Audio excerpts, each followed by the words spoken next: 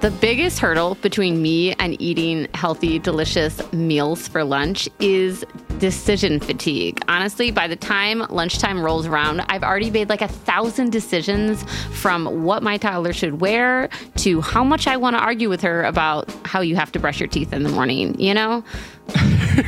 For sure. No, I absolutely agree. And like, I have taken to doing meal preps or like buying a bunch of ready to eat meals to like heat up quickly. And I recently tried Factor. And let me tell you, Factor is like 12,000 steps above and beyond any ready to eat meal I have ever tried before. That's right. Eating better is easy with Factor's delicious, ready-to-eat meals. Every fresh, never frozen meal is chef-curated, dietitian-approved, and ready to go in just 2 minutes. You'll have over 35 different options to choose from every week, including Calorie Smart, Protein Plus, and Keto. And there are more than 60 add-ons to help you stay fueled up and feeling good all day long.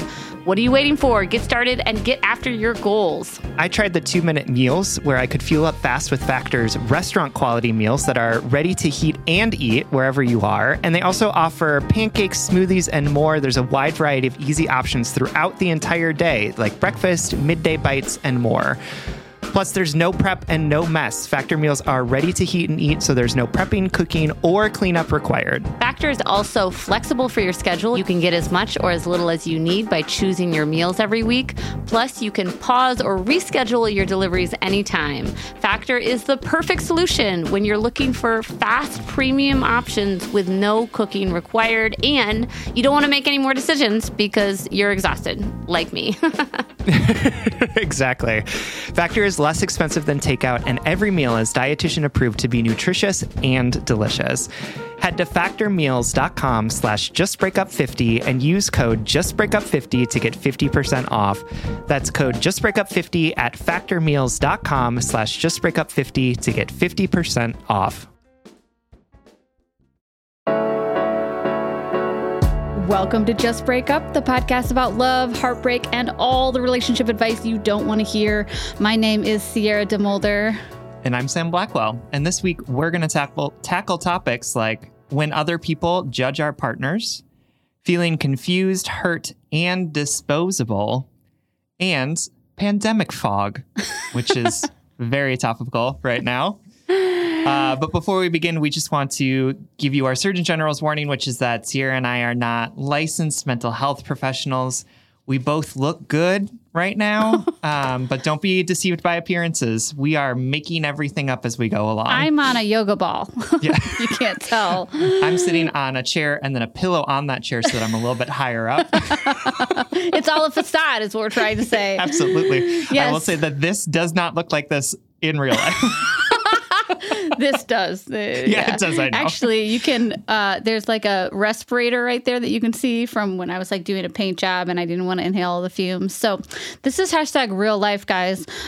This is all to say, please take our advice as you see fit. We are just here to offer our humble musings to hopefully shed some understanding and maybe some laughs on the incredibly rewarding, but mostly confusing experience that is love. Yes. Okay. So this check-in topic is inspired by a letter that we got from High School is Forever, whose pronouns are she, her, and who is writing from In My Feelings. And I'm just going to read the whole thing because it's super short. Yeah. So High School is Forever writes, I'm one of those people who is very glad that I never have to do high school ever again. But dang, why is it so weird to see some people you used to have a huge crush on happy romantically without you? I'm not that torn up about it and will honestly probably feel neutral about it come tomorrow, LOL. But I'd love to hear what you both think about the topic. For context, I am in my own happy relationship and haven't seen this person in real life since graduating high school 7 years ago. Do you relate to this question? I relate to it in that I think that I have like obsessions with random people that I like went to high school or college with who like I follow and like watch all of their stories and they probably have no idea, but it's just like there's something about them that like draws me to them. And if I ever saw them in real life, I'd be so embarrassed because I'd be like, I know everything about you. I know we haven't talked in 7 years, but like I follow you religiously on social media. I relate to this question in that I have historically struggled with unfulfilled crushes or like unfulfilledness. You know, sure. even less so in high school, although it exists. Like I was thinking about this question this morning as I was prepping, and I was like thinking about this like super popular, beautiful boy in high school who was like a friend of mine, and nothing ever happened between us, nor was there ever any explicit like flirting or whatever. But the way he exists in my subconscious, and even like the way he shows up in my dreams, it's like, I think something about my tiny little adolescent brain like coded him as like not a conquest because it's creepy, and I definitely did not have that much confidence back then. Sure. But as like something like, I don't know, unfulfilled. Like, well, I don't know. I don't know what it is, but I relate to this letter in that I've struggled with letting dead things lie, maybe. Sure. Instead of like resuscitating them, and torturing myself. Because I think this is what that is. It's like your brain's going back to something unfulfilled or something like, I don't know. There's something enticing and sexy about a crush, And so your brain is going back and is like, does not compute, have not fulfilled this, did not confirm my desirability or their respect for me or whatever. And so I have to prove myself or something like that.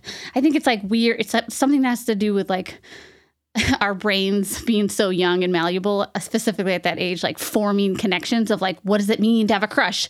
Because like, I would bet like your first crush is statistically like hangs around in your subconscious longest, irrationally, I'm not a scientist, but that would be my guess. I like it. Yeah. No, absolutely. And I have those people, but they often like show up on my LinkedIn because like I don't like follow them on Instagram, especially because like when we were in high school, Facebook and Instagram didn't exist. So it's not like we like became friends.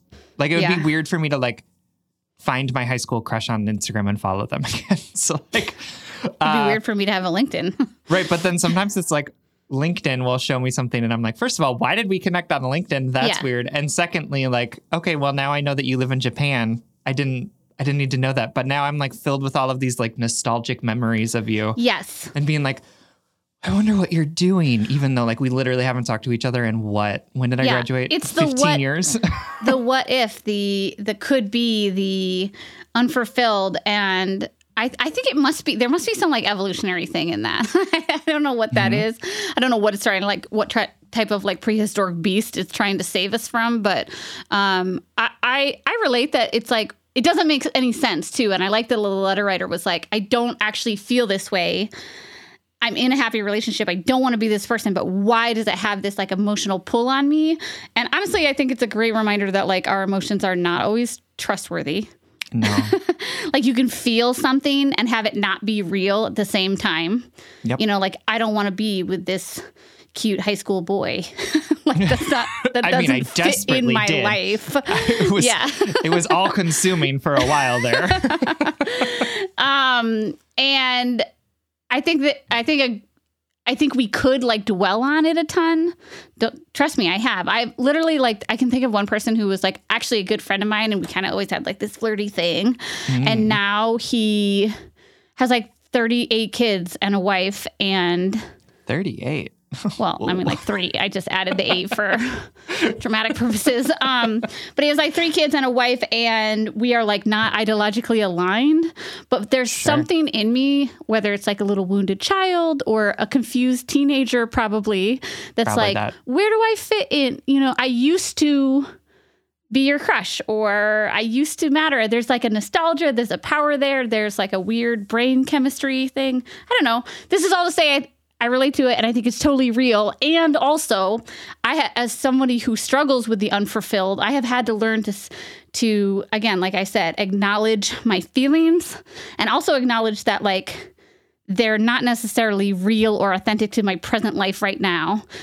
In therapy, I've heard it as like regulate your emotions, but don't repress them. Like, man, I wonder what this person is doing with their life. I wonder how they turned into this person, And there's also maybe like a little bit of sadness in there, like the time has passed and you're like no longer that person.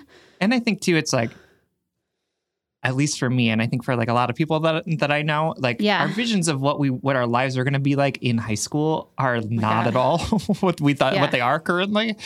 So I think it's also a little bit of like that unfulfilled, not just the love, but also like that moment of being like, oh, and here I am doing this thing at this time when I thought I would be here by now or doing this thing by now. So just like that feeling of like dreams lost. Oh, totally. Sorry, like that's so depressing, but like really real. Well, it's melodramatic, which is perfect for a high school themed check-in. Absolutely. And also like think about in like culture, do we have any fucking positive examples of like, how does life go on after a crush or a relationship? How does that person exist in your life after you've been with them or after you had a crush on them and it was weird and awkward and cute and unrequited or unfulfilled? Like, I can't think of a lot of examples of like, we're not taught that like life goes on after a crush. Right. So no wonder why we like intellectually struggle with it. Like, what do I do with these feelings now that I actually have no purpose for them in my actual everyday life? Absolutely. Yeah. I feel like it's the same thing with like weird grudges too. I can't wait. Where it's like you run into somebody who like said something weird to you in college. I saw the mischief in your face. No, and you're immediately back in that moment. You're like, oh, I hate that person. If I saw this person from high school that I'm thinking of right now, who I won't say their name, but I literally, it's blaring in my mind right now. If I saw this girl in real life, I would become the least healed, least evolved, emotionally stunted bitch ever. Right? I'd be like, oh, absolutely. Oh,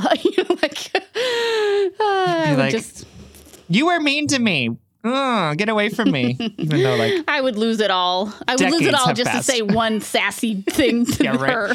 Just to get back at her. Yeah. Anyway, okay. Cute check-in topic. Do you want to get into some letters? Thank you, High School is Forever, for sending us that letter. We love you. We love you, too. And I fucking could not go back to high school if you paid me. Our first letter comes to us from Lil Snack 89, which I'm hoping is Lil Snack's, like, AOL. I'm a snack? No. Like, it was like their screen name or something, you know? Yeah, for sure. Whose pronouns are he, him, who is writing to us from Miami. Hi, sweeties. First of all, love that. feel great about that. I recently started dating someone. Let's call him Eduardo.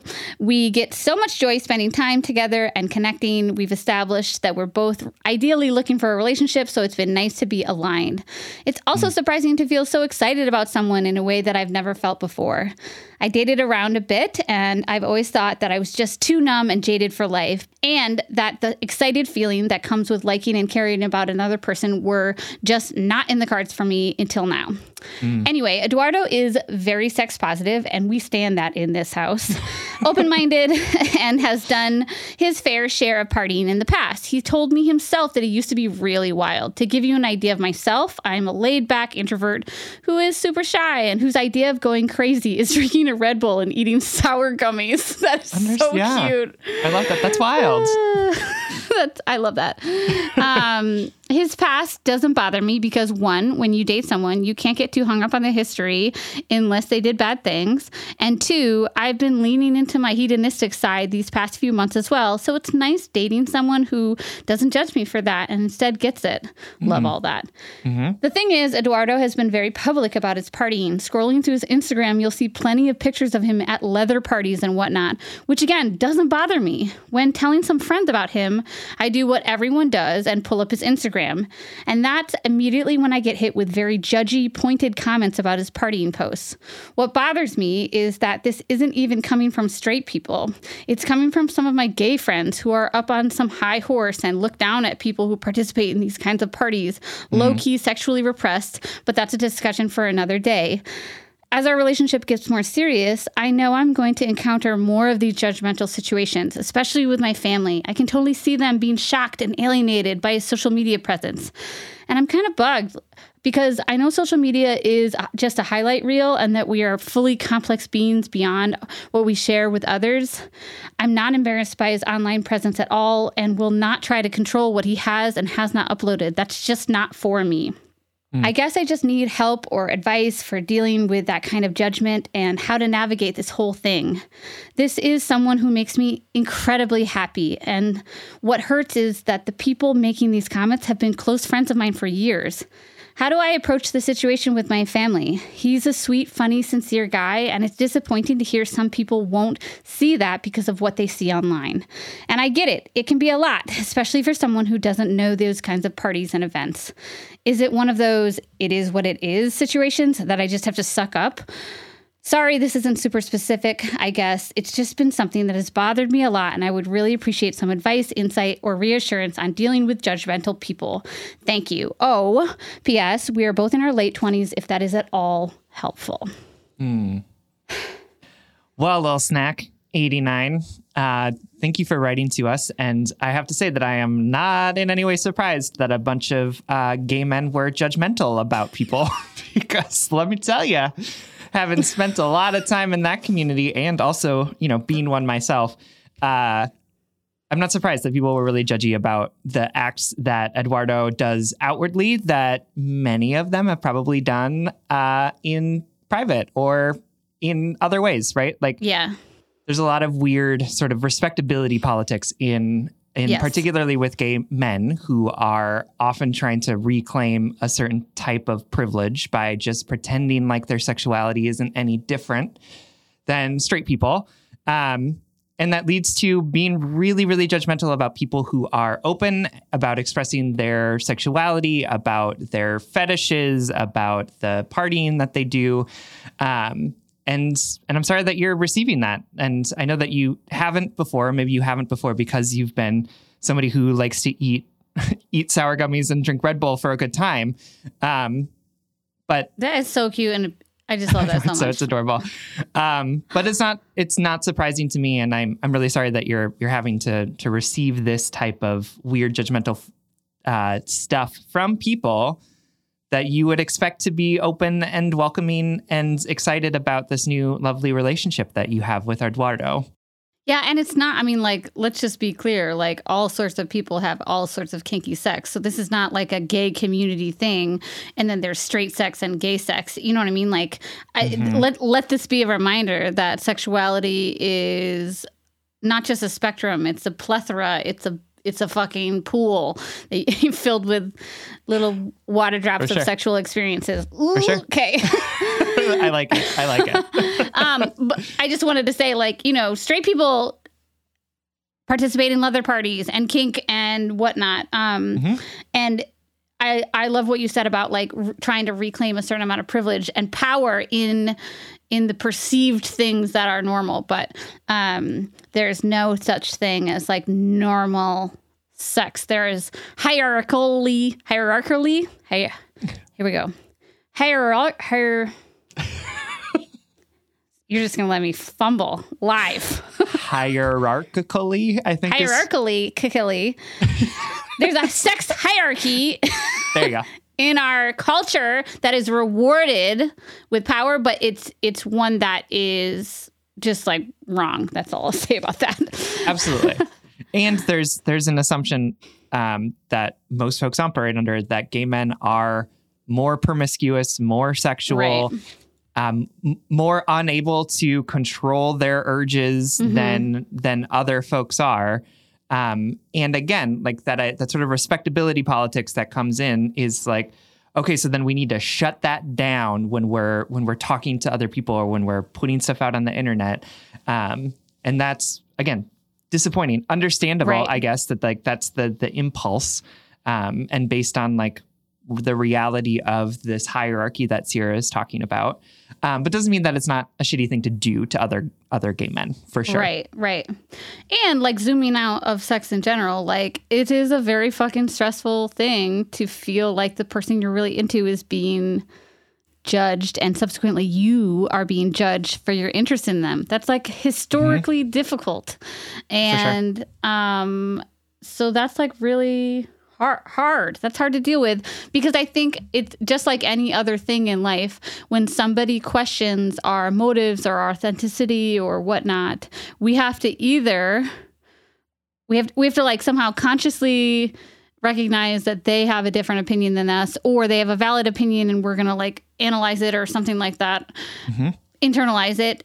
And then we have to say, and also this is what I believe. I know this person. This Instagram post of these people, of my boyfriend, is just a morsel of this person. And it's a morsel that I think is hot and delicious and I totally accept and have no problem with. Right. And you don't,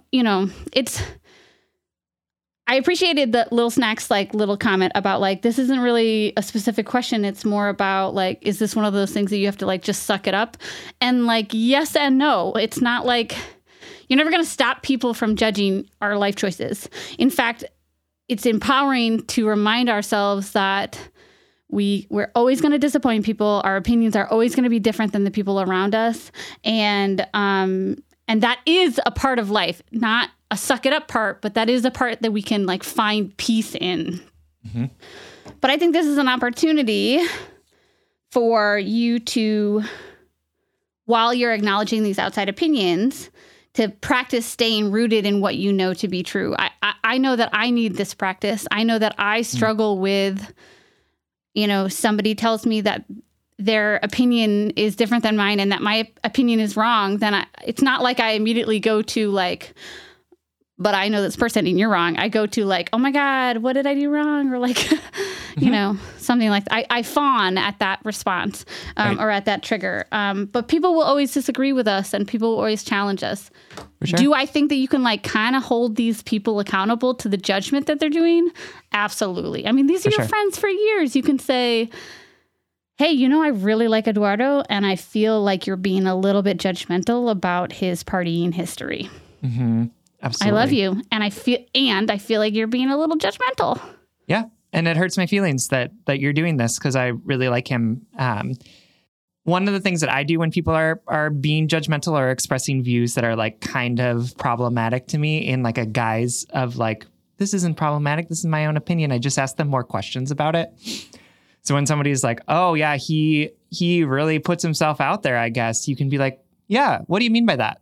Or like, tell me what you're saying there, right? To like help them see that they're like being a little judgmental. So that's a tactic that you can try if you're not like willing to sort of sit down and be like, hi, this hurts my feelings that you are so judgmental of my boyfriend. And when you're thinking about talking to your family as well, like, are there ways that you can prime them for what they're about to see on his social media? Right. To say like, hey, just so you know, like his social media is a particular element of his life that's sort of focused on the parties that he goes to and the sort of groups that he's a part of. And so I want you to be prepared when you see that. I don't think that there's anything wrong with it. I hope that you don't think that there's anything wrong with it, but I want you to know that that's like a part of his life and that you're going to see it. Yeah. To give them the opportunity to respond instead of react, right? So that they're not like looking at his Instagram for the first time, like in front of you. But instead, so that they know that this is something that's going to happen and that you're asking them to respond in a particular way that's going to affirm your relationship and also not be judgmental assholes about the way that this person lives his damn life. Totally. I think prepping your family about his Instagram content is something you could totally do for people who you deeply care about and are invested in their learning about this, right? Like I would maybe do it with somebody whose relationship was deeply important to me and I knew that it would help and I knew that it would matter to the health of the relationship. Part of me wants to be like, you don't really have to do that. Yeah. For your judgmental friends who are like being judgmental. For sure. Right. And the reality is like we exist in this world that is set up to make people judge other people for the sex that they have. Even though many of us have sex, right? Yes. And many of us have all different types of sex. Yes. And yet we are still asked to, again, rank that hierarchy of like which sex is best and which sex is appropriate or inappropriate, or how is that sex expressed and whether or not that's good or bad. And because of that, right, because it's the system, it doesn't actually mean anything about you and your relationship, right? It's difficult to exist in for sure, because to facing that sort of judgment facing being sort of in that system of oppression and hierarchy is really challenging. And it doesn't mean a lick about you as a person, right? It's real in its Right. consequences and how it makes people feel and the way that it plays out. But it's made up, right? There's nothing inherently good or bad about you depending on the type of sex that you have. Right. It is just, we've decided this stupid thing. So that can be hard to accept and understand, but it's not necessarily like a take it or like get used to it type of thing, but it's more of a like, how can you distance yourself from it to say like, I know that this is not in or of me. This is not about me in any way. It's not about Eduardo in any way. It's about these people who are believing in and ascribing to a broken way of seeing the world, a way in which there are good and bad people, and there's a hierarchy of who's okay and who's not okay. Yes. And like a morality attached to that. for sure. And like you don't want to exist in a world where that is happening. And we exist in a world where that is happening, right? But it's not about you. It's not about Eduardo. It's about them, and it's about the weird things that they've internalized that are causing not only harm to you and Eduardo, but also causing deep harm to them too, Yes. right? It is also, they're also ranking their own sex stuff based on this thing. And my guess is that because no one is perfect, that they're probably falling short. And like that is bringing their own shame, their own pain and all of that too. So it's not about you. It isn't. Like, it's not about you. It's about this wound that so many of us are carrying around sex and sexuality. Yeah. And so, like, in response to is this something I have to suck it up and deal with? Well, I think that you can find empowerment and peace in this very annoying, inevitable life situation, you know, if you can. Or maybe you should just tell your friends to fuck off. Yeah, or be nicer, like, you know. I do think you can talk to them about how me deeply too. this is hurting you, right? And if they're your friends, then hopefully they will listen to that. And it's also not necessarily your job to teach folks about this, about their own wounds, right? Or about their own shit that they're doing, that they're inflicting on themselves and others. Yeah. Yeah. I agree. All right, my darling, I know that this was a little bit of a vague response to a vague question, but know that we are on your side in this vagueness. Absolutely. And we wish you all the love and happiness that you deserve, that you maybe thought that you didn't deserve prior to meeting Eduardo. And I hope things are going really well. Thank you so much for writing. Thank you so much. We love you. All right, y'all know that Sam and I record every single episode of Just Break Up virtually, so I literally see this beautiful person on Zoom like multiple times a week, and every time Sam pops up into Zoom, I comment on their outfit. And I swear, like 99% of the time, I'm like, oh my God, that outfit is so cute. Where did you get it? Sam says Quince. You too can upgrade your wardrobe with luxury essentials at unbeatable prices. Quince is here to transform the way you shop with a range of high-quality items priced within reach. That's right. They have 100% Mongolian cashmere sweaters for $50, organic cotton sweaters, washable silk tops, and timeless 14-karat gold jewelry. And the best part, all Quince items are priced 50 to 80% less than similar brands. By partnering directly with top factories, Quince cuts out the cost of the middle person and passes that saving on to us. And Quince only works with factories that use safe, ethical, and responsible manufacturing practices and premium fabrics and finishes. I love that. Y'all have heard me talk about my leather bag that I use as both a laptop bag and a diaper bag. And I love it because honestly, it looks really cute in every single circumstance that I use it. Indulge in affordable luxury. Go to quince.com/justbreakup for free shipping on your order and 365-day returns. That's QUINCE.com/justbreakup to get free shipping and 365-day returns. Quince.com/justbreakup. All right, Head and Heart workers, you know I'm all about tackling our money shame. and becoming fiscally empowered, regardless of how much money we make or how much debt we have. I think it's such a crucial step in our own self-acceptance and empowerment. That's why I love that today's episode is sponsored by Rocket Money. Rocket Money is a personal finance app that finds and cancels your unwanted subscriptions, monitors your spending, and helps lower your bills. With Rocket Money, you can see all of your subscriptions in one place, and if you see something you don't want, you can just cancel it with a tap. You never have to get on the phone with customer service.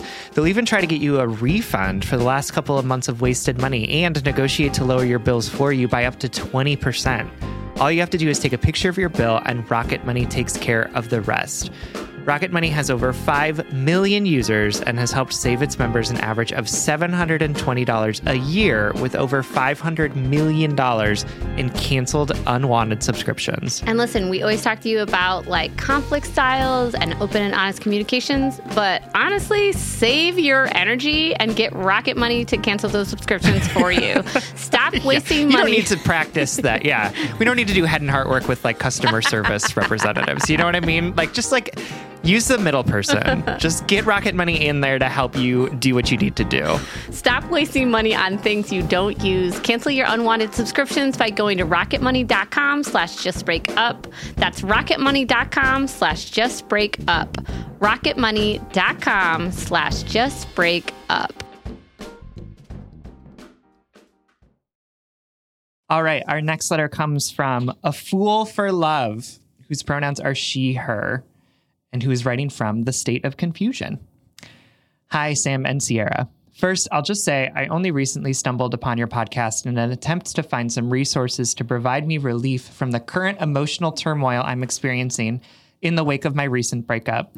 Your podcast is one of the few sources of real comfort I've found during this time, and the genuine empathy, kindness, and respect you have for your listeners and their stories has truly helped me to process my grief and heartbreak in a more productive way. Even if you don't end up answering my question, I just wanted to say thank you both for everything that you do. Good news, we're answering your question. So, thank you. Here's my story. I am a 27-year-old cis het female, she, her, and a recent transplant to the Pacific Northwest. I moved here for school in the height of the COVID quarantine phase and struggled for many months trying to feel settled in my new community and grad program. I felt immediate chemistry with him as soon as we met and could tell he felt the same. Our second and third dates quickly followed, and it felt like our relationship literally skyrocketed from there. Mind you, I've never been or even thought of myself as somebody who is quick to rush into romantic relationships. I'm usually quite measured and thoughtful about how I approach most things in life, and in all my previous relationships have dated partners for several months before making any major commitments. However, my connection with this person felt really different. We had several conversations early on about how we felt, like we'd known each other for months instead of weeks. We felt simultaneously totally calm and extremely exhilarated in each other's presence. We connected on so many different levels in terms of our morals, goals, values, communication styles, humor, and interests. He would consistently go out of his way to do small, thoughtful things for me and tell me that he cared about me, and told me that he thought that I did the same for him. I could feel myself falling hard and fast. After only 2 weeks of dating, the following thought popped into my head. I feel like this could really be someone I could potentially want to marry someday. Could I really be this lucky to find someone who feels so perfect for me and treats me so well? Could it really be this easy? Nope. Yeah, right. Spoiler alert. I'm sorry. I'm not laughing at your pain. That thought scared the shit out of me. I'd been in relationships before this in which my partners had blindsided, abandoned, and totally emotionally abused me. I began to feel scared that things with this man were too good to be true. I expressed to him that I was feeling scared about the rate at which my feelings for him were progressing in the context of my past relationship trauma, just as a way to communicate where my head was at. I expected that he might agree that he felt things were moving fast as well, and possibly even recommend pumping the brakes a bit if necessary. Instead, he hugged me, looked me in the eyes, and said, "Look, it's okay. I'm crazy about you. I'm not going anywhere, and I'll prove it to you." In that moment, I felt more emotionally seen and held than I ever had in any relationship. It truly meant the world to me, and I felt trusted that he meant what he said. I had no reason not to. Shortly thereafter, we mutually decided to be in a committed relationship and had even told each other we loved each other just after the 1 month mark. I was surprised that I was capable of developing such strong feelings for someone so quickly, but never doubted their validity on my end or his.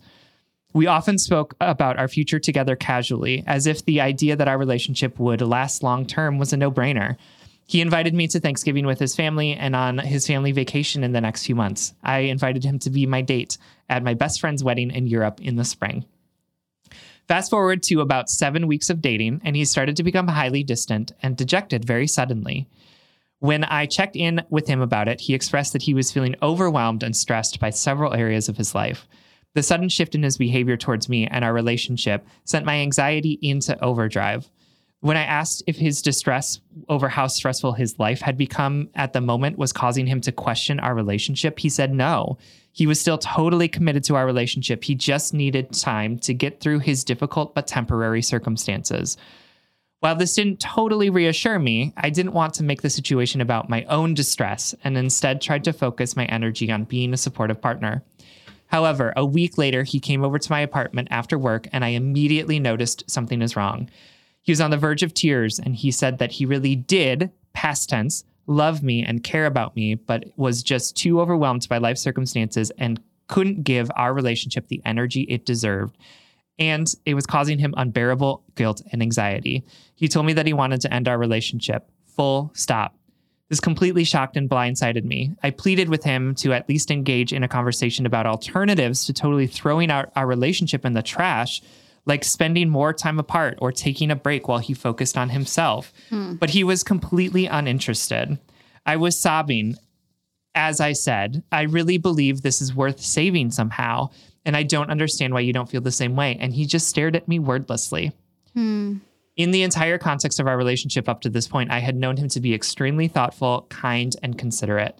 Never did I anticipate that he would blindside me in a way that he explicitly knew would be highly re-traumatizing for me. I requested that we take a week of space to think about things and talk again. In the brief communication via text that we had while trying to coordinate during that time, I always made sure to check in and express concern for him, knowing that he was in a dark place and hurting. And yet, in his responses to me, he was cold, short, and callous, never once inquiring as to how I was or saying that he hoped I was doing okay. It felt like he loved me one minute and then couldn't care less if I ceased to exist in the next, like he was a totally different person. When we spoke again, I told him that I wanted him to care for himself, and if he couldn't do that in the context of our relationship, I would understand, but the way he broke up with me and continued to treat me since then was deeply hurting me. He apologized, and we talked about trying to reconnect in the future once he was in a healthier headspace. He proposed touching base with each other again in a couple weeks. Well, a couple weeks went by and I get no word from him. Thanksgiving rolls around, which I had planned to spend with his family, and I am now spending alone, and I don't get so much as a happy holidays text. I spent most of that day crying and alone since I have no nearby close friends or family, and it appears as though he hasn't spared me a second thought. At this point, I am so hurt and confused that I sent him a text stating that it is not fair of him to leave me in this perpetual limbo and requesting that while I want him to take as much time as he needs to care for himself, I need him to be clear about his intentions for the future of our relationship, or if he has any at all. Instead of taking accountability for his confusing behavior, he got extremely defensive, stating that he, quote, doesn't have any energy to spare, and he, quote, thought we could be friends, but we clearly can't do that without causing me distress. We haven't spoken since then, and I've never felt so confused, hurt, and disposable in my life. What started out as one of the most amazing, loving connections I've ever experienced turned into the most heartbreaking confirmation of my worst fears. I constantly vacillate between feeling furious and betrayed and feeling heartbroken and missing him, concerned about how much pain he must have been in to have acted in such incongruent ways. What's more, I feel ashamed that I'm this shattered of a relationship that lasted all of 2 months. I feel crazy, like I can't trust myself, and like our whole relationship was some cruel joke or odd fever dream. If he ever really truly cared for me, how could he be so okay with treating me so callously or be so unconcerned by how deeply he hurt me? If he cared about me the way that he said that he did, how could temporary stressors cause those feelings to so suddenly disappear?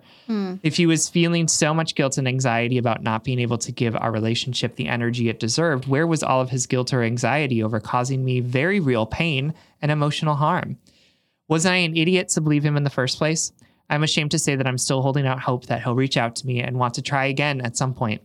Am I a fool for still wanting someone who has made it abundantly clear that he no longer wants me?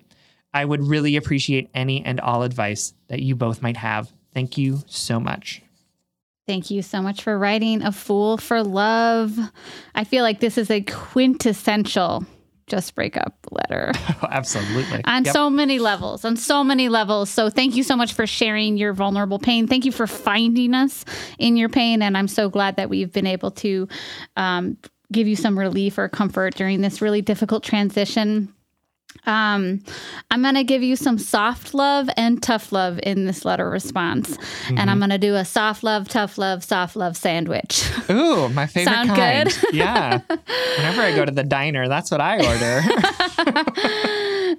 That's funny. I always get a waffle. So Tuna melt is often my go-to. I had my first tuna melt ever like a year ago. Oh my God. Were you blown away or was it like, eh? Well, I was like, why is this tuna sandwich hot and covered in cheese? You know what I mean? Like, it was good, but it was just like... Okay. Actually, y'all, time out for a second if we're going to talk about sandwiches in a segue. Oh, great. I was a vegetarian for like a decade, and then I was a pescatarian for a handful of years. During this pregnancy, my body really wanted a different form of protein, so I've been eating meat during my pregnancy. Which has been fine. It felt very utilitarian. But I need to tell everybody that I never had a real Reuben before. And that my first real Reuben was a vegetarian Reuben. And I was like, this is fucking awesome. Because just like my personality, I love really stinky, like loud things, sure, yeah. Like the flavors of all of that, the sauerkraut and the nasty bread, it's just like so whatever. Swiss cheese, yeah. Oh yeah, it's just Thousand like so. Island. Yeah, and the vegetarian or vegan versions of them are delicious to me. Right. And then so when I started eating meat during this pregnancy, I was like, I'm gonna eat a Reuben. Like I was so pumped about it, and I was like, really, and I was eating it. And I just kept telling my wife, I was like, this is a spiritual experience. Okay. This is something that I like. This is so left field for me. Honestly, really? that you love from Reubens this much. Yeah, from you. Yeah. Like, Oh, yeah. Well, I love stanky food, like pickles. I guess. Yeah. I mean, Yes. I love pickles too. I hate Reubens. There are like so many things that I dislike about Reubens. Rye bread. Ugh. Would never touch a rye bread with a 10-foot Except pole, in a except Reuben. for in this situation. It was so good. I hate Okay. sauerkraut. I hate Swiss cheese. The only thing good on that is the meat.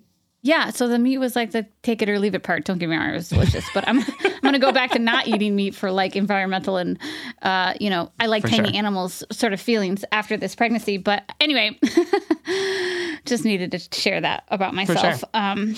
Okay, so my darling, A Fool for Love. Sorry about that little segue. But back to your soft love, tough love, soft love sandwich. First, soft love. Oh my God, this is so painful.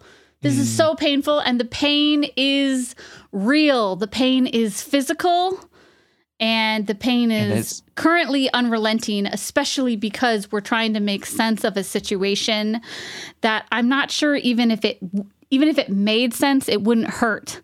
Something that I'm taking away from this letter is like the paths our minds go through in breakups or in emotionally fraught situations. They don't always make sense. The paths that our minds try to find clarity and sense and healing from, like, trying to figure out, like, did he really love you? Is that going to bring you any fucking peace? But we all think it. We all think it. We all want to know, was this real? Was I crazy?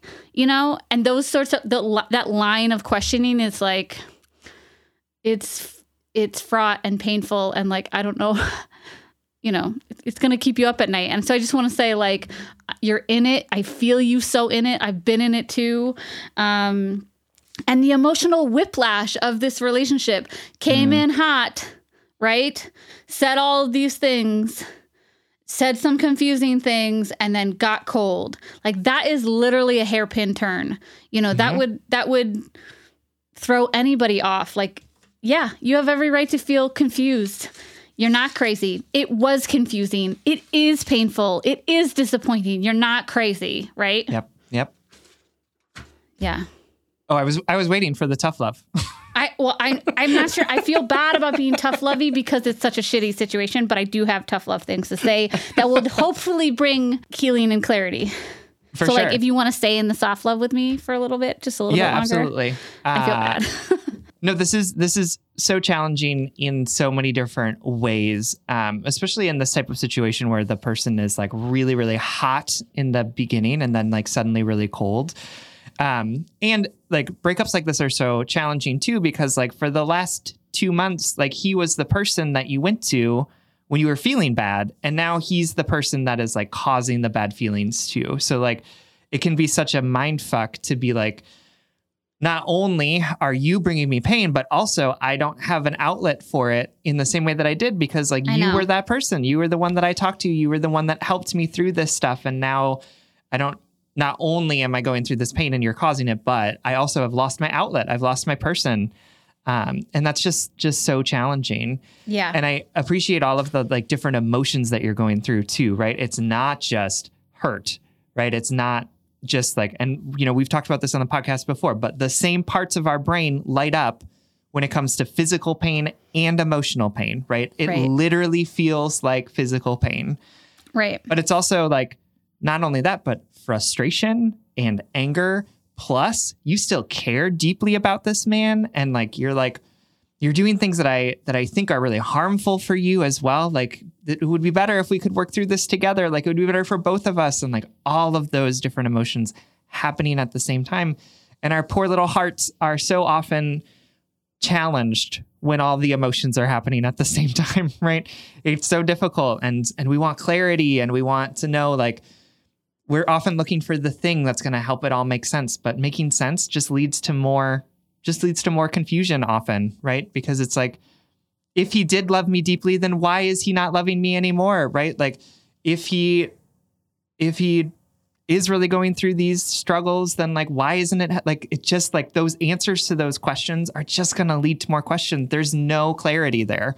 And it sucks. Like that's what's so painful about this world is that like clarity is so often unavailable to us. Right. And our brains and hearts tell us that clarity is the thing that's going to make it feel better.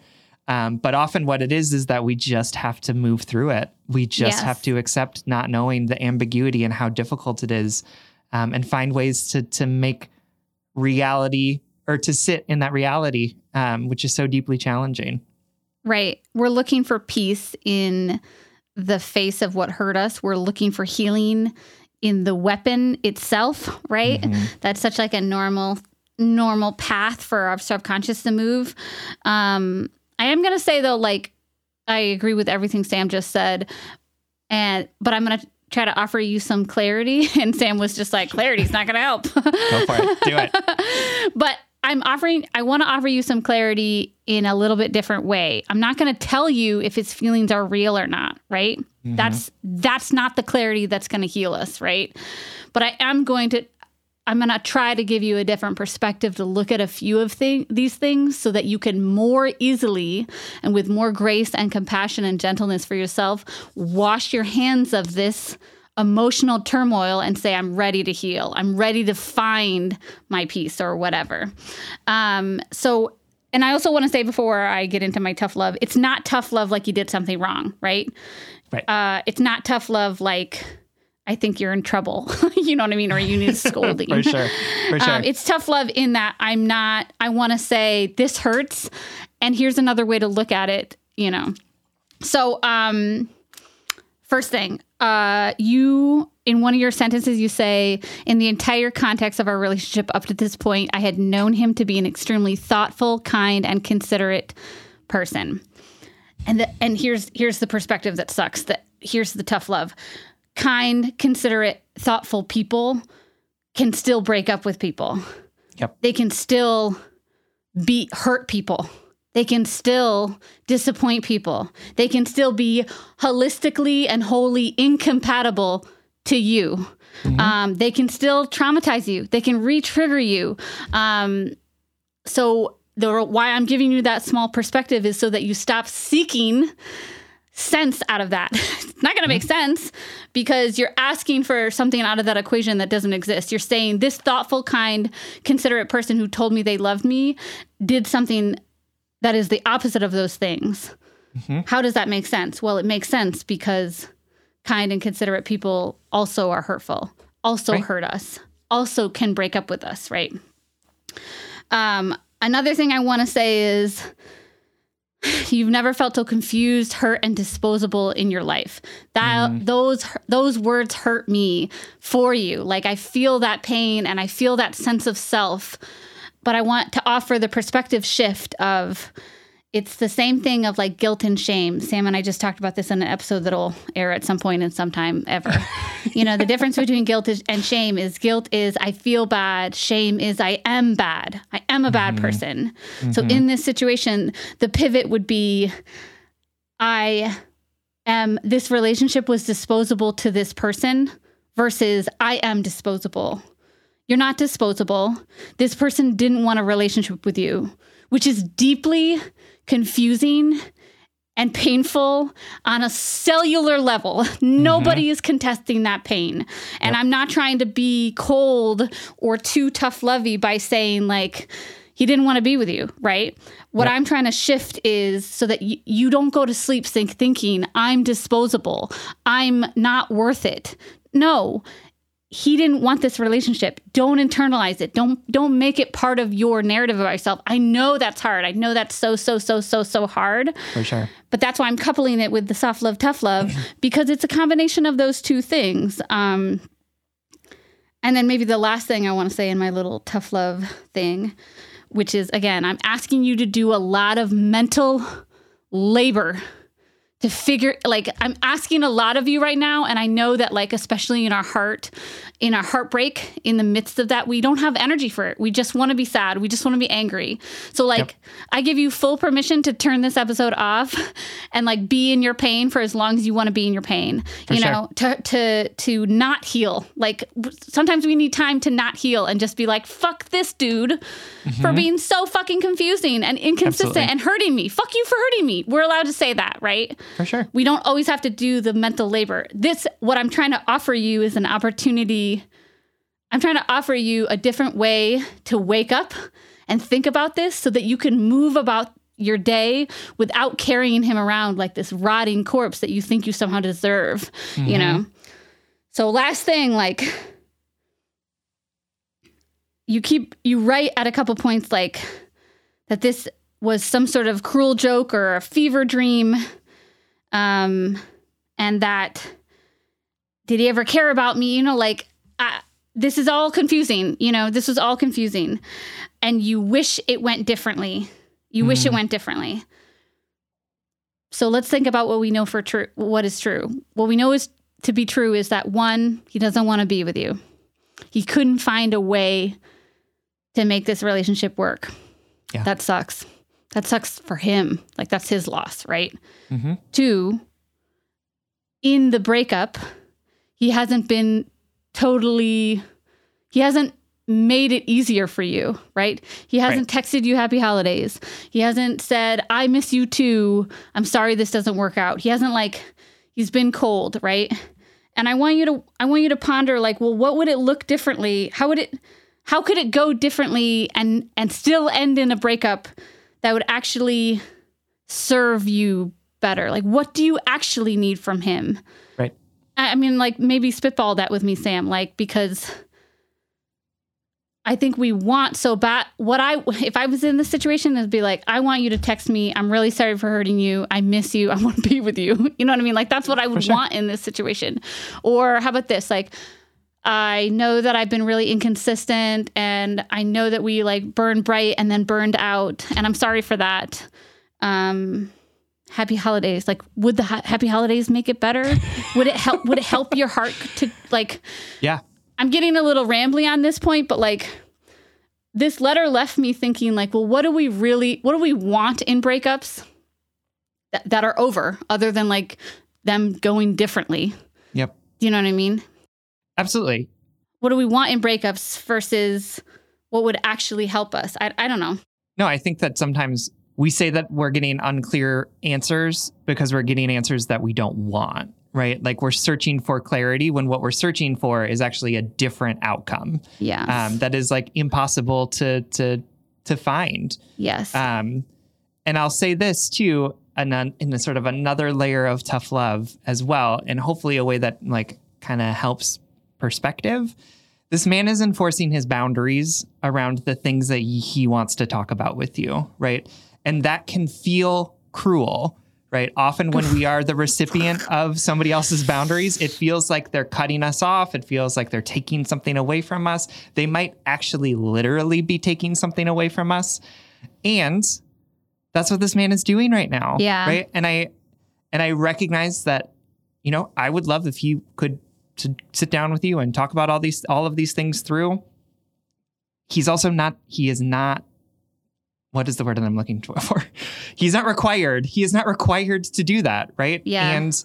And the way that he's talking to you about sort of, we're breaking up and then having this conversation where you're sort of like, I don't want that. I don't accept that. Like, and he's kind of like wiggling a little bit is like understandable, because I think that like it's hard to enforce boundaries with somebody and it hurts. It's really cruel. My guess is that he doesn't want to be mean to you.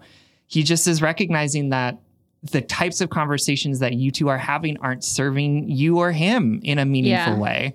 And so like, I say that to say, like, don't necessarily take this as indication that he never loved you.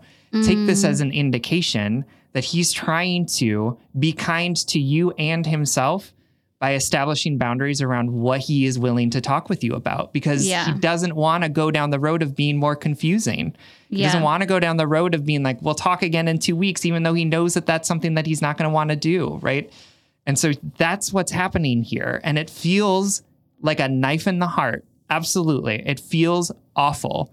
And it's honestly probably a really respectful thing that he's trying to do for you, is to establish boundaries, because you're not getting back together. Right. Like, and he's like, so this isn't a productive conversation for us to have. Process separately, because like processing together is the cause of the pain. You know what I mean?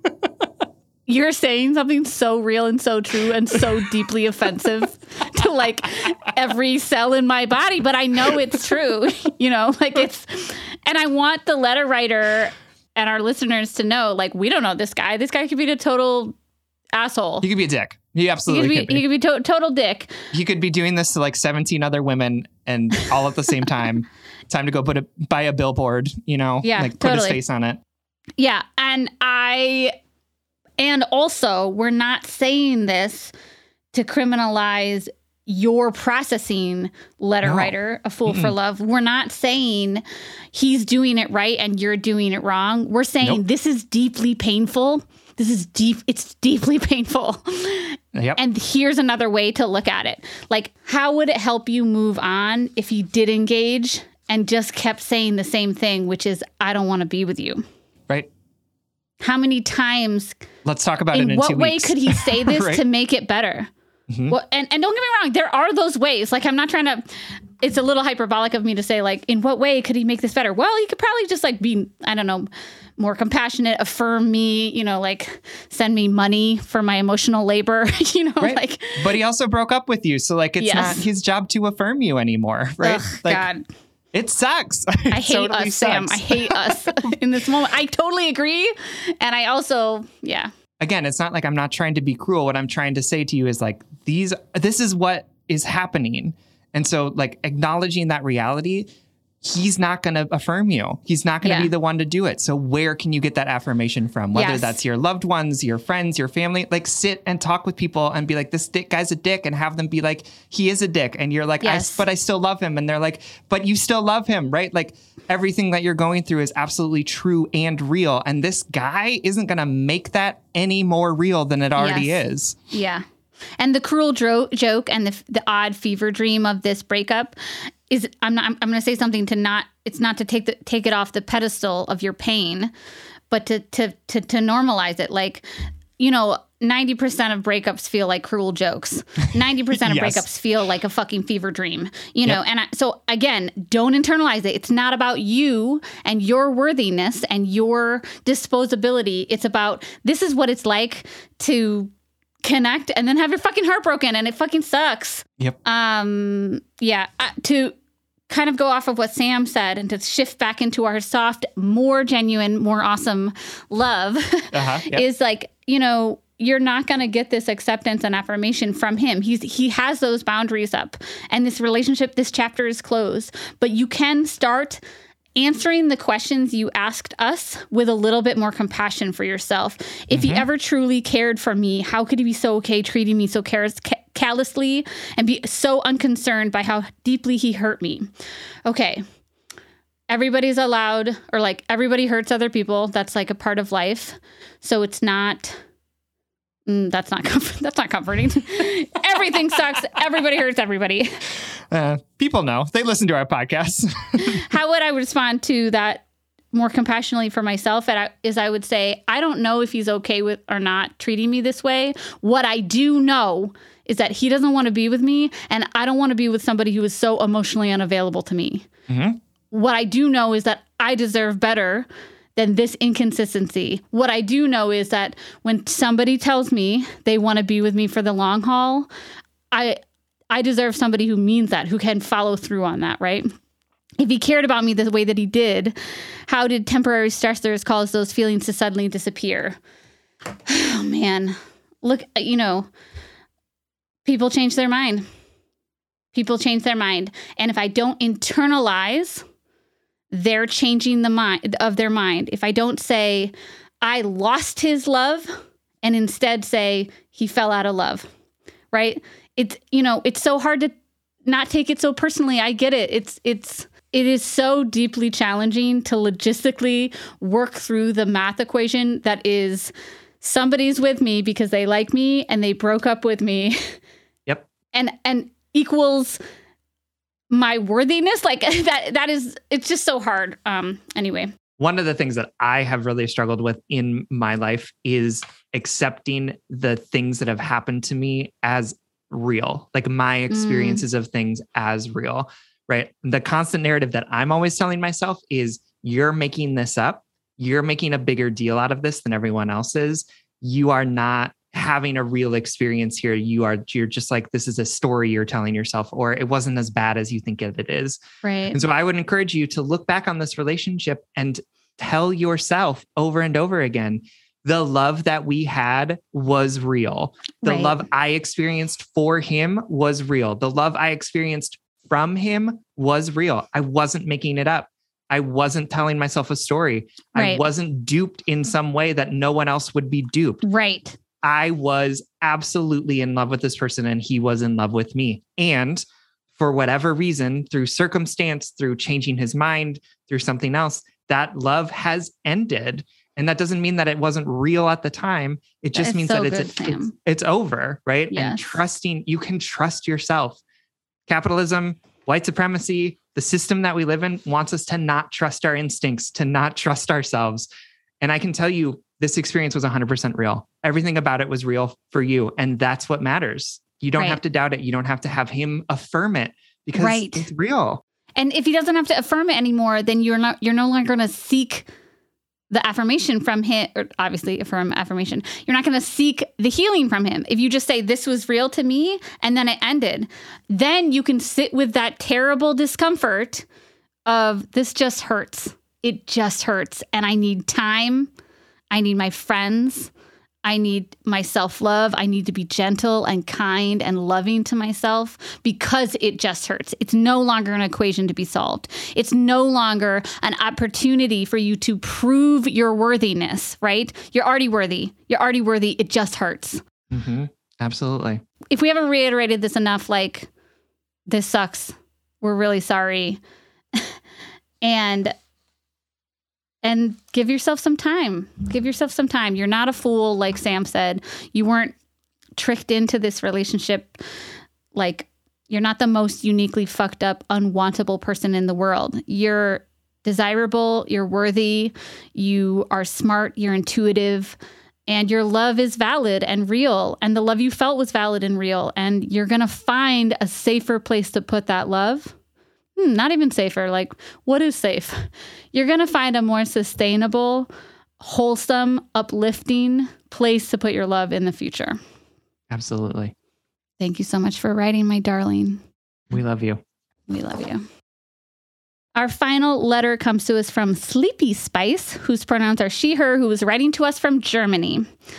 Dear Sam and Sierra, we are nearly 2 years into the pandemic, and y'all, I am burnt out. I've been single for a long time, and typically I would go through phases of dating, getting tired of it or hurt, deleting Tinder for a month or 3, and then jumping back in when I felt ready. But throughout most of the pandemic, I have been on an extended hiatus from dating, sometimes because lockdown logistics, but more recently because I'm tired. Not tired of dating per se, just generally so tired. I used to have boundless energy for socializing and meeting new people, and I would always leave social situations feeling so energized. But living under this pandemic has changed that for me. Sometimes I leave hangouts feeling buoyed like old times. But more often, even when I enjoy myself, I find I need the next night to just chill out alone. These days, I feel like I only have enough energy for 2 to 3 social events a week maximum, whereas in my pre-pandemic life, I could do stuff every night and see multiple people on the weekend and never lose steam. I'm not sure of all the reasons for this, but one big factor is the brain fog that's been lingering with me since the earliest days of the pandemic. I'm just a little bit slower thinking, a little bit less funny, a little bit less charming than my old self. And as a result, I rarely leave social situations, platonic or romantic, with the sense of satisfaction I used to get, and I find them overall more taxing. Where I used to pride myself on being an excellent conversationalist, now I feel like I often struggle to think of conversation topics and just default to talking about the pandemic. I'm also really forgetful now. I remember being on a date a few months ago where the person asked me about my hobbies and interests. Even though I have many, I felt like I could not remember a single thing I do or like, and even any show I recently watched. As for relationships, well, I only have half as much energy to socialize as I used to. I've been finding it really hard to work up excitement and motivation around dating. It feels like such a gamble to spend one of my 2 to 3 social nights sitting across from some random stranger on the off chance we move past pandemic talk and hit it off, when the alternative is to hang out with a friend who I know I'll have fun with. For months now, scrolling through the dating apps feels more like a chore than a source of exciting possibility. And even when I match with someone interesting, I feel like I'm often drained by the prospect of getting dressed up and having to be, quote, on for the evening. Even more so, the idea of navigating sex with a new person feels downright exhausting to me lately. Seeing a friend simply feels like a safer bet and is easier to work up the energy for.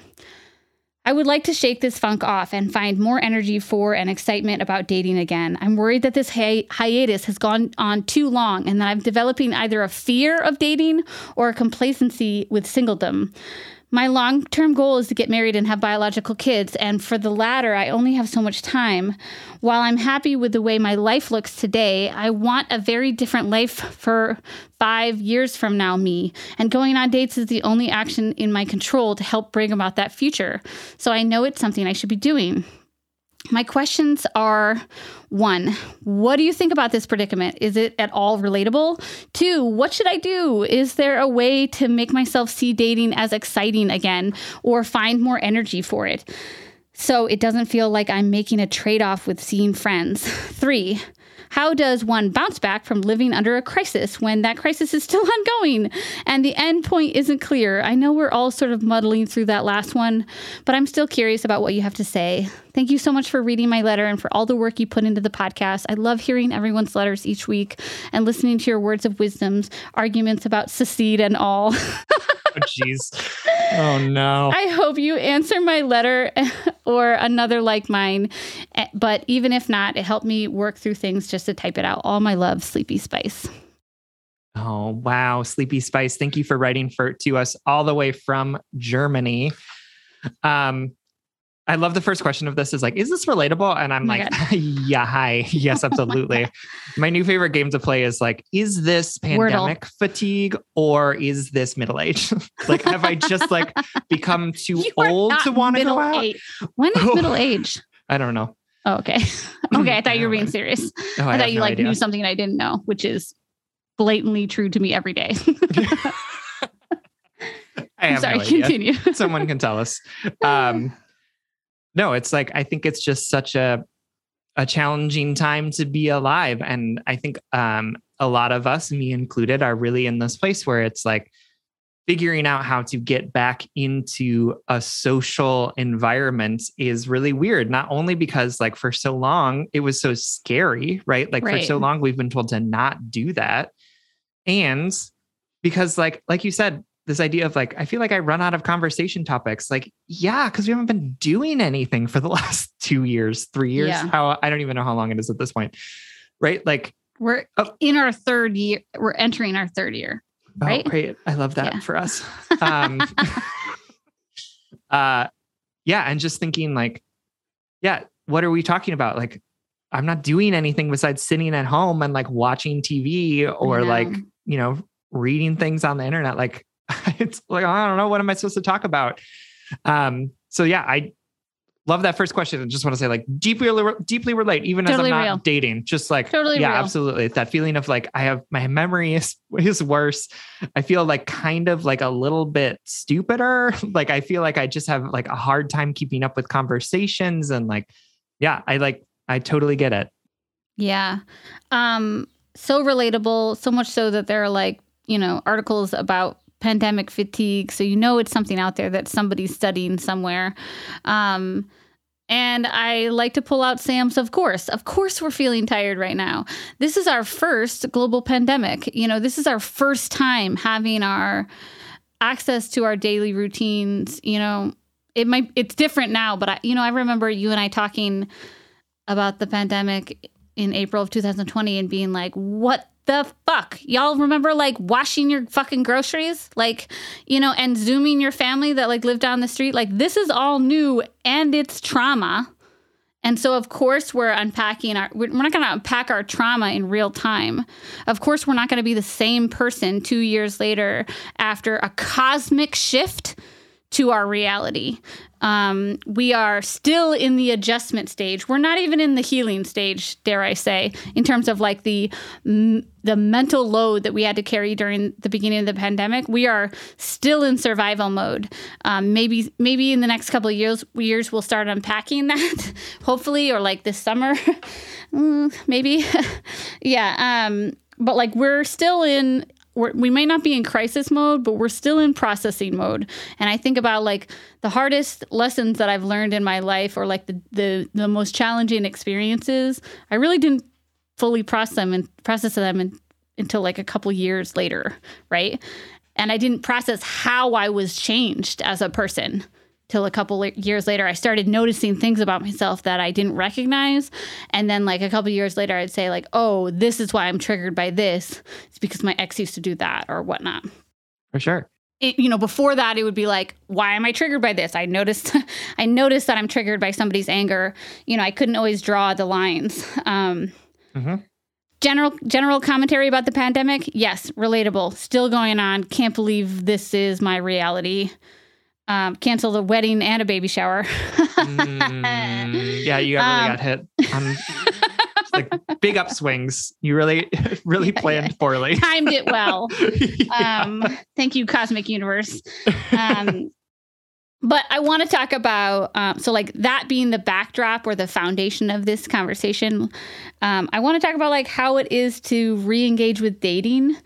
Like, what does it look like to what does it look like to try to change your relationship with something that's like exhausting and terrifying and vulnerable, especially in a time of dating or time of the pandemic? I think about your time, Sam, when you like would intentionally go on dates with people or whatnot. Like, how did you engage in dating, even if it felt like fruitless? Yeah, I think, really leaning into my excitement about new people, or like my curiosity and interest in new people was helpful. And it sounds like that's like something that you're still struggling with. Like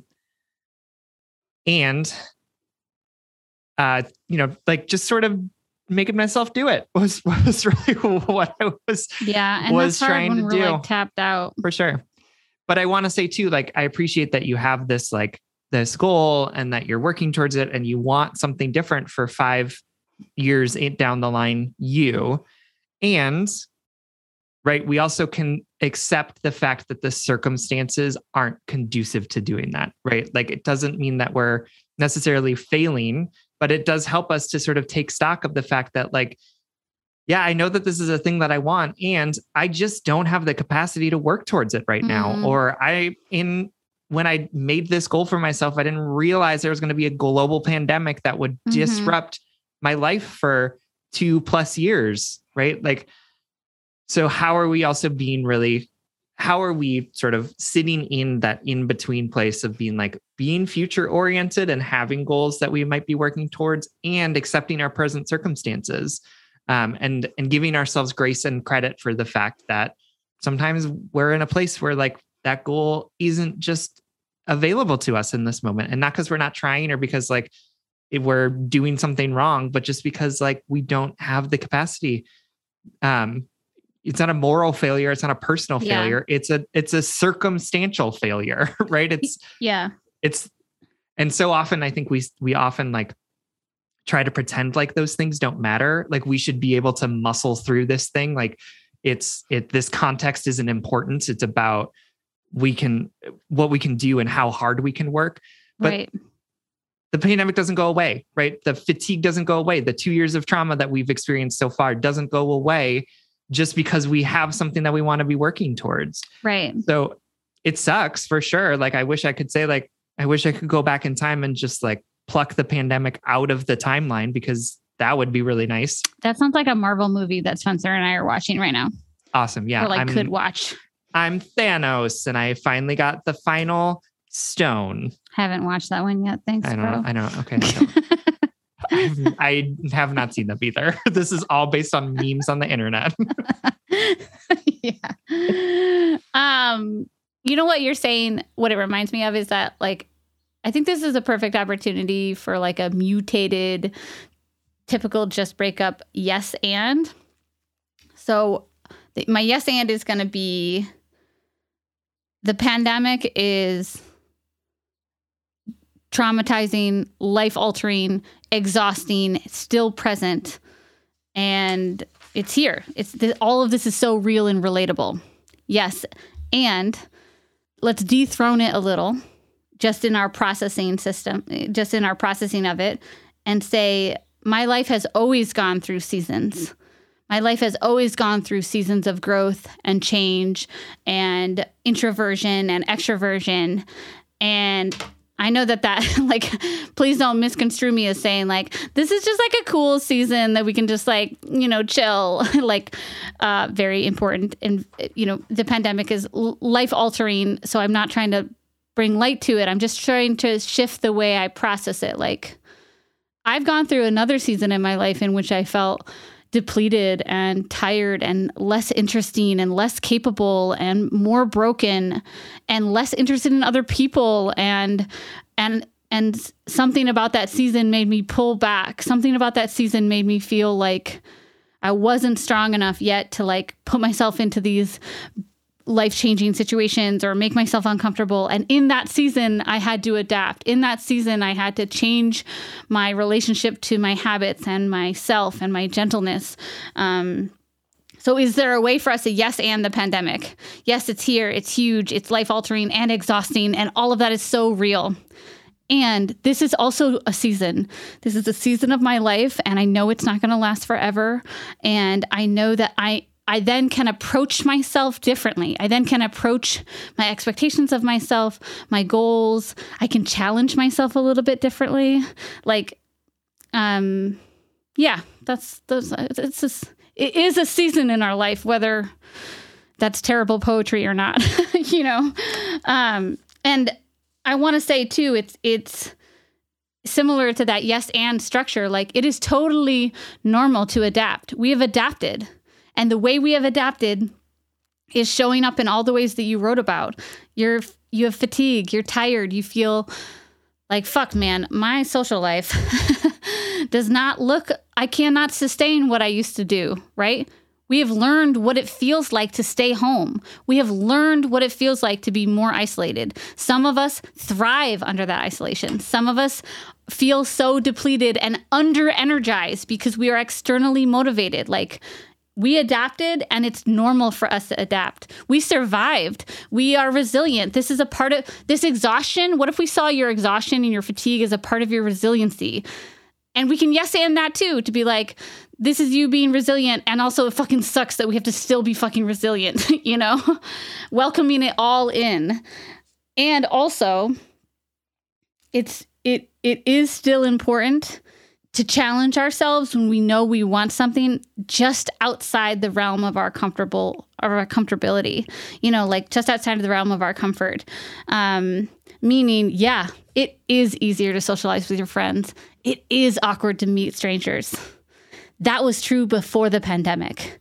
And now you just might need 10%, 30%, 50% more internal motivation or direct, you know, like, maybe you just have to be like that much more gentle and encouraging to yourself. Like, man, I know this is taking more effort, but I've done it before and I can do it again, you know, or like Sam said, take a break. Maybe now is not the time to prioritize dating. And instead it's the opportunity for you to say, using this language, in this season of my life, I'm prioritizing my friendships and my comfort at home. And this season of my life, I'm prioritizing my mental health, and I'm intentionally not prioritizing dating. Like, I think you can claim any of those that feel good to you, that feel authentic to you. Yeah, absolutely. And thinking about sort of how does one bounce back from living under a crisis when it's still ongoing and the end point isn't clear. I don't know. Let me know if you figure that out. Cause like, and I think that there's something helpful in realizing that like no one's got it figured out because no one's done this before. So again, you're not uniquely fucked up for not knowing how to navigate this new world. And we can offer others a lot of grace around it too, right? Like to say like, yeah, you're feeling like you're not a great conversationalist. Probably lots of people are feeling like they're not great conversationalists, right? The conversation may be lackluster because we've all been sitting in our houses watching our TVs for the past 2 years. Right. So like, again, sort of giving ourselves the grace to say, I've changed because of this thing that I've been through. And I know that everyone else around me has been through something that's not the same because our experiences of the pandemic are all different, but through something too, right? Through something similar. So yeah, for dates are probably going to be a little less exciting because we didn't just go to Ibiza, right? Or like we didn't just go to an amazing restaurant, or we didn't just have this amazing conversation with our friends because like we're still isolated. We're still like not doing very many things. So it's about sort of like not necessarily lowering your expectations, but coming into this type of stuff with more grace for yourself and for everyone else, and recognizing that like, it's not just you that's bad at conversation right now. It's a lot of people. Right. It's not just you that's feeling like, I don't know what to talk about besides the fucking pandemic again. It's a lot of people. Right. And so how do you say like, how do we sort of hold hands with each other and say like, yep, okay, we're going to have to learn how to do these things again, everyone. So like, let's all just be a little kind to each other and kind to ourselves so that we're not feeling like I'm necessarily doing something wrong because I've just been through 2 years of trauma and have nothing else to talk about. Right. And those bad dates, those like flubs of your memory, they existed before the pandemic, you know? For sure. The fatigue is real and probably a direct result of everything you just said. And also to dethrone it, to be like, this was hard before too. I know it was. I had shitty dates before, you know? Don't trick yourself into thinking that it was easy before too. It felt easier and now it is harder. But this season, you're going to approach it with the same, if not more, compassion for yourself of like, it's okay that I forgot what I like to do. I've done that before. I've done that before too. Before the pandemic, of like, wait, what do you like to do? I'm always like, cook. I think I like cooking. I like to walk around my neighborhood. I don't know. Yeah. I guess if you take anything from this, totally normal. We're feeling tired too, and we see you in your tiredness. Your tiredness is okay. It's welcomed. It's part of this season, and we're all growing and learning to the best of our ability right now. For sure. We love you. Thank you so much for writing. This brings us to the blind date segment of our show. Every episode, we like to shout out something that we love that we want to set you up with. And this week, we are sending you home with Atlas of the Heart by Brené Brown. So this is her new book that has recently come out. And in it, basically, she walks through different kinds of emotions that people have to give some clarity around the words that we can use to help describe what's coming up for us. Okay. And there's a lot of stuff in there that is really familiar about some of the things that we've learned in other books that she's written. But I found it really helpful as somebody who really struggles to name emotions as they're coming up for me. As somebody who spends a lot of time in my head and not a lot of time feeling or in my body, to be able to like have different words to describe what's happening so that I'm not just like, I'm happy, I'm sad, I'm mad, but be able to like get into some of the shades of gray around it. It's been like, I've used it already, and I finished it like last weekend, to be able to describe to folks like what's coming up for me. And that's been really great. So would recommend it. It is called Atlas of the Heart. It's also on this bookshelf right here, which is why I keep looking over there. Atlas of the Heart by Brené Brown. Awesome. Sounds delicious. You can like us on Facebook, and you can follow us on Twitter and Instagram at Just Break Up Pod. You can slide into our DMs, send us your favorite relationship memes. But most importantly, you can submit your questions about all matters of the heart at justbreakuppod.com, which is also where you can find your merchandise. Please remember to follow, subscribe, leave us a 5-star rating and review wherever you get your podcasts, and consider supporting us on Patreon. If you support us on Patreon for as little as $5 a month, you'll get an additional bonus weekly episode. That's patreon.com/justbreakuppod. This literally keeps the mics on and helps us reach more brokenhearted souls who need two random strangers giving them relationship advice. Just Break Up is a product of David Media, or a production of David Media. Original music recording, producing, all magical things by our good friend Spencer Worth Davis, aka Big Cats. Make sure to check out his music and his latest podcast, Finding Quantum Quest, wherever you listen. And remember, this season of your life, whether it is easy or hard or new or challenging, is bringing up a lot of new emotions and a lot of new coping skills. And that's all okay. Our feelings are teachers, remember, but they aren't always meant to be learned from fully. So the only way we can assess whether or not our feelings are good teachers right now is to invite them in, give ourselves some compassion, give ourselves some gentleness, recognize that whatever we're going through is new, whether it's hard or not. And then we can decide what we want to do with those feelings, whether we want to voice them, whether we want to live by them, whether we want to just acknowledge them, give them a seat at the table. We're all adapting. We're all going through this for the first time. This, too, is just a season. And if all else fails, just break up.